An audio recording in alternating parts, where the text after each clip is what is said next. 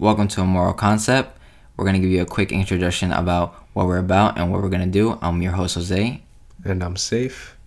And on this show, we'll be talking about a bunch of topics that can range from either simple to controversial to even touchy topics, in which we'll be looking at it from multiple standpoints, multiple views, and we'll be talking about what we think should have happened, but at the same time, we don't really know. We'll be talking about our personal lives and how we made our decisions based on what we thought was right and wrong. We will be bringing you episodes once a week, each getting better than the last. You'll get to know us as we grow. We'll have fun, we'll laugh, we'll have beef, and we'll argue, but that's to be expected. We'll have guests come on to spice things up once in a while.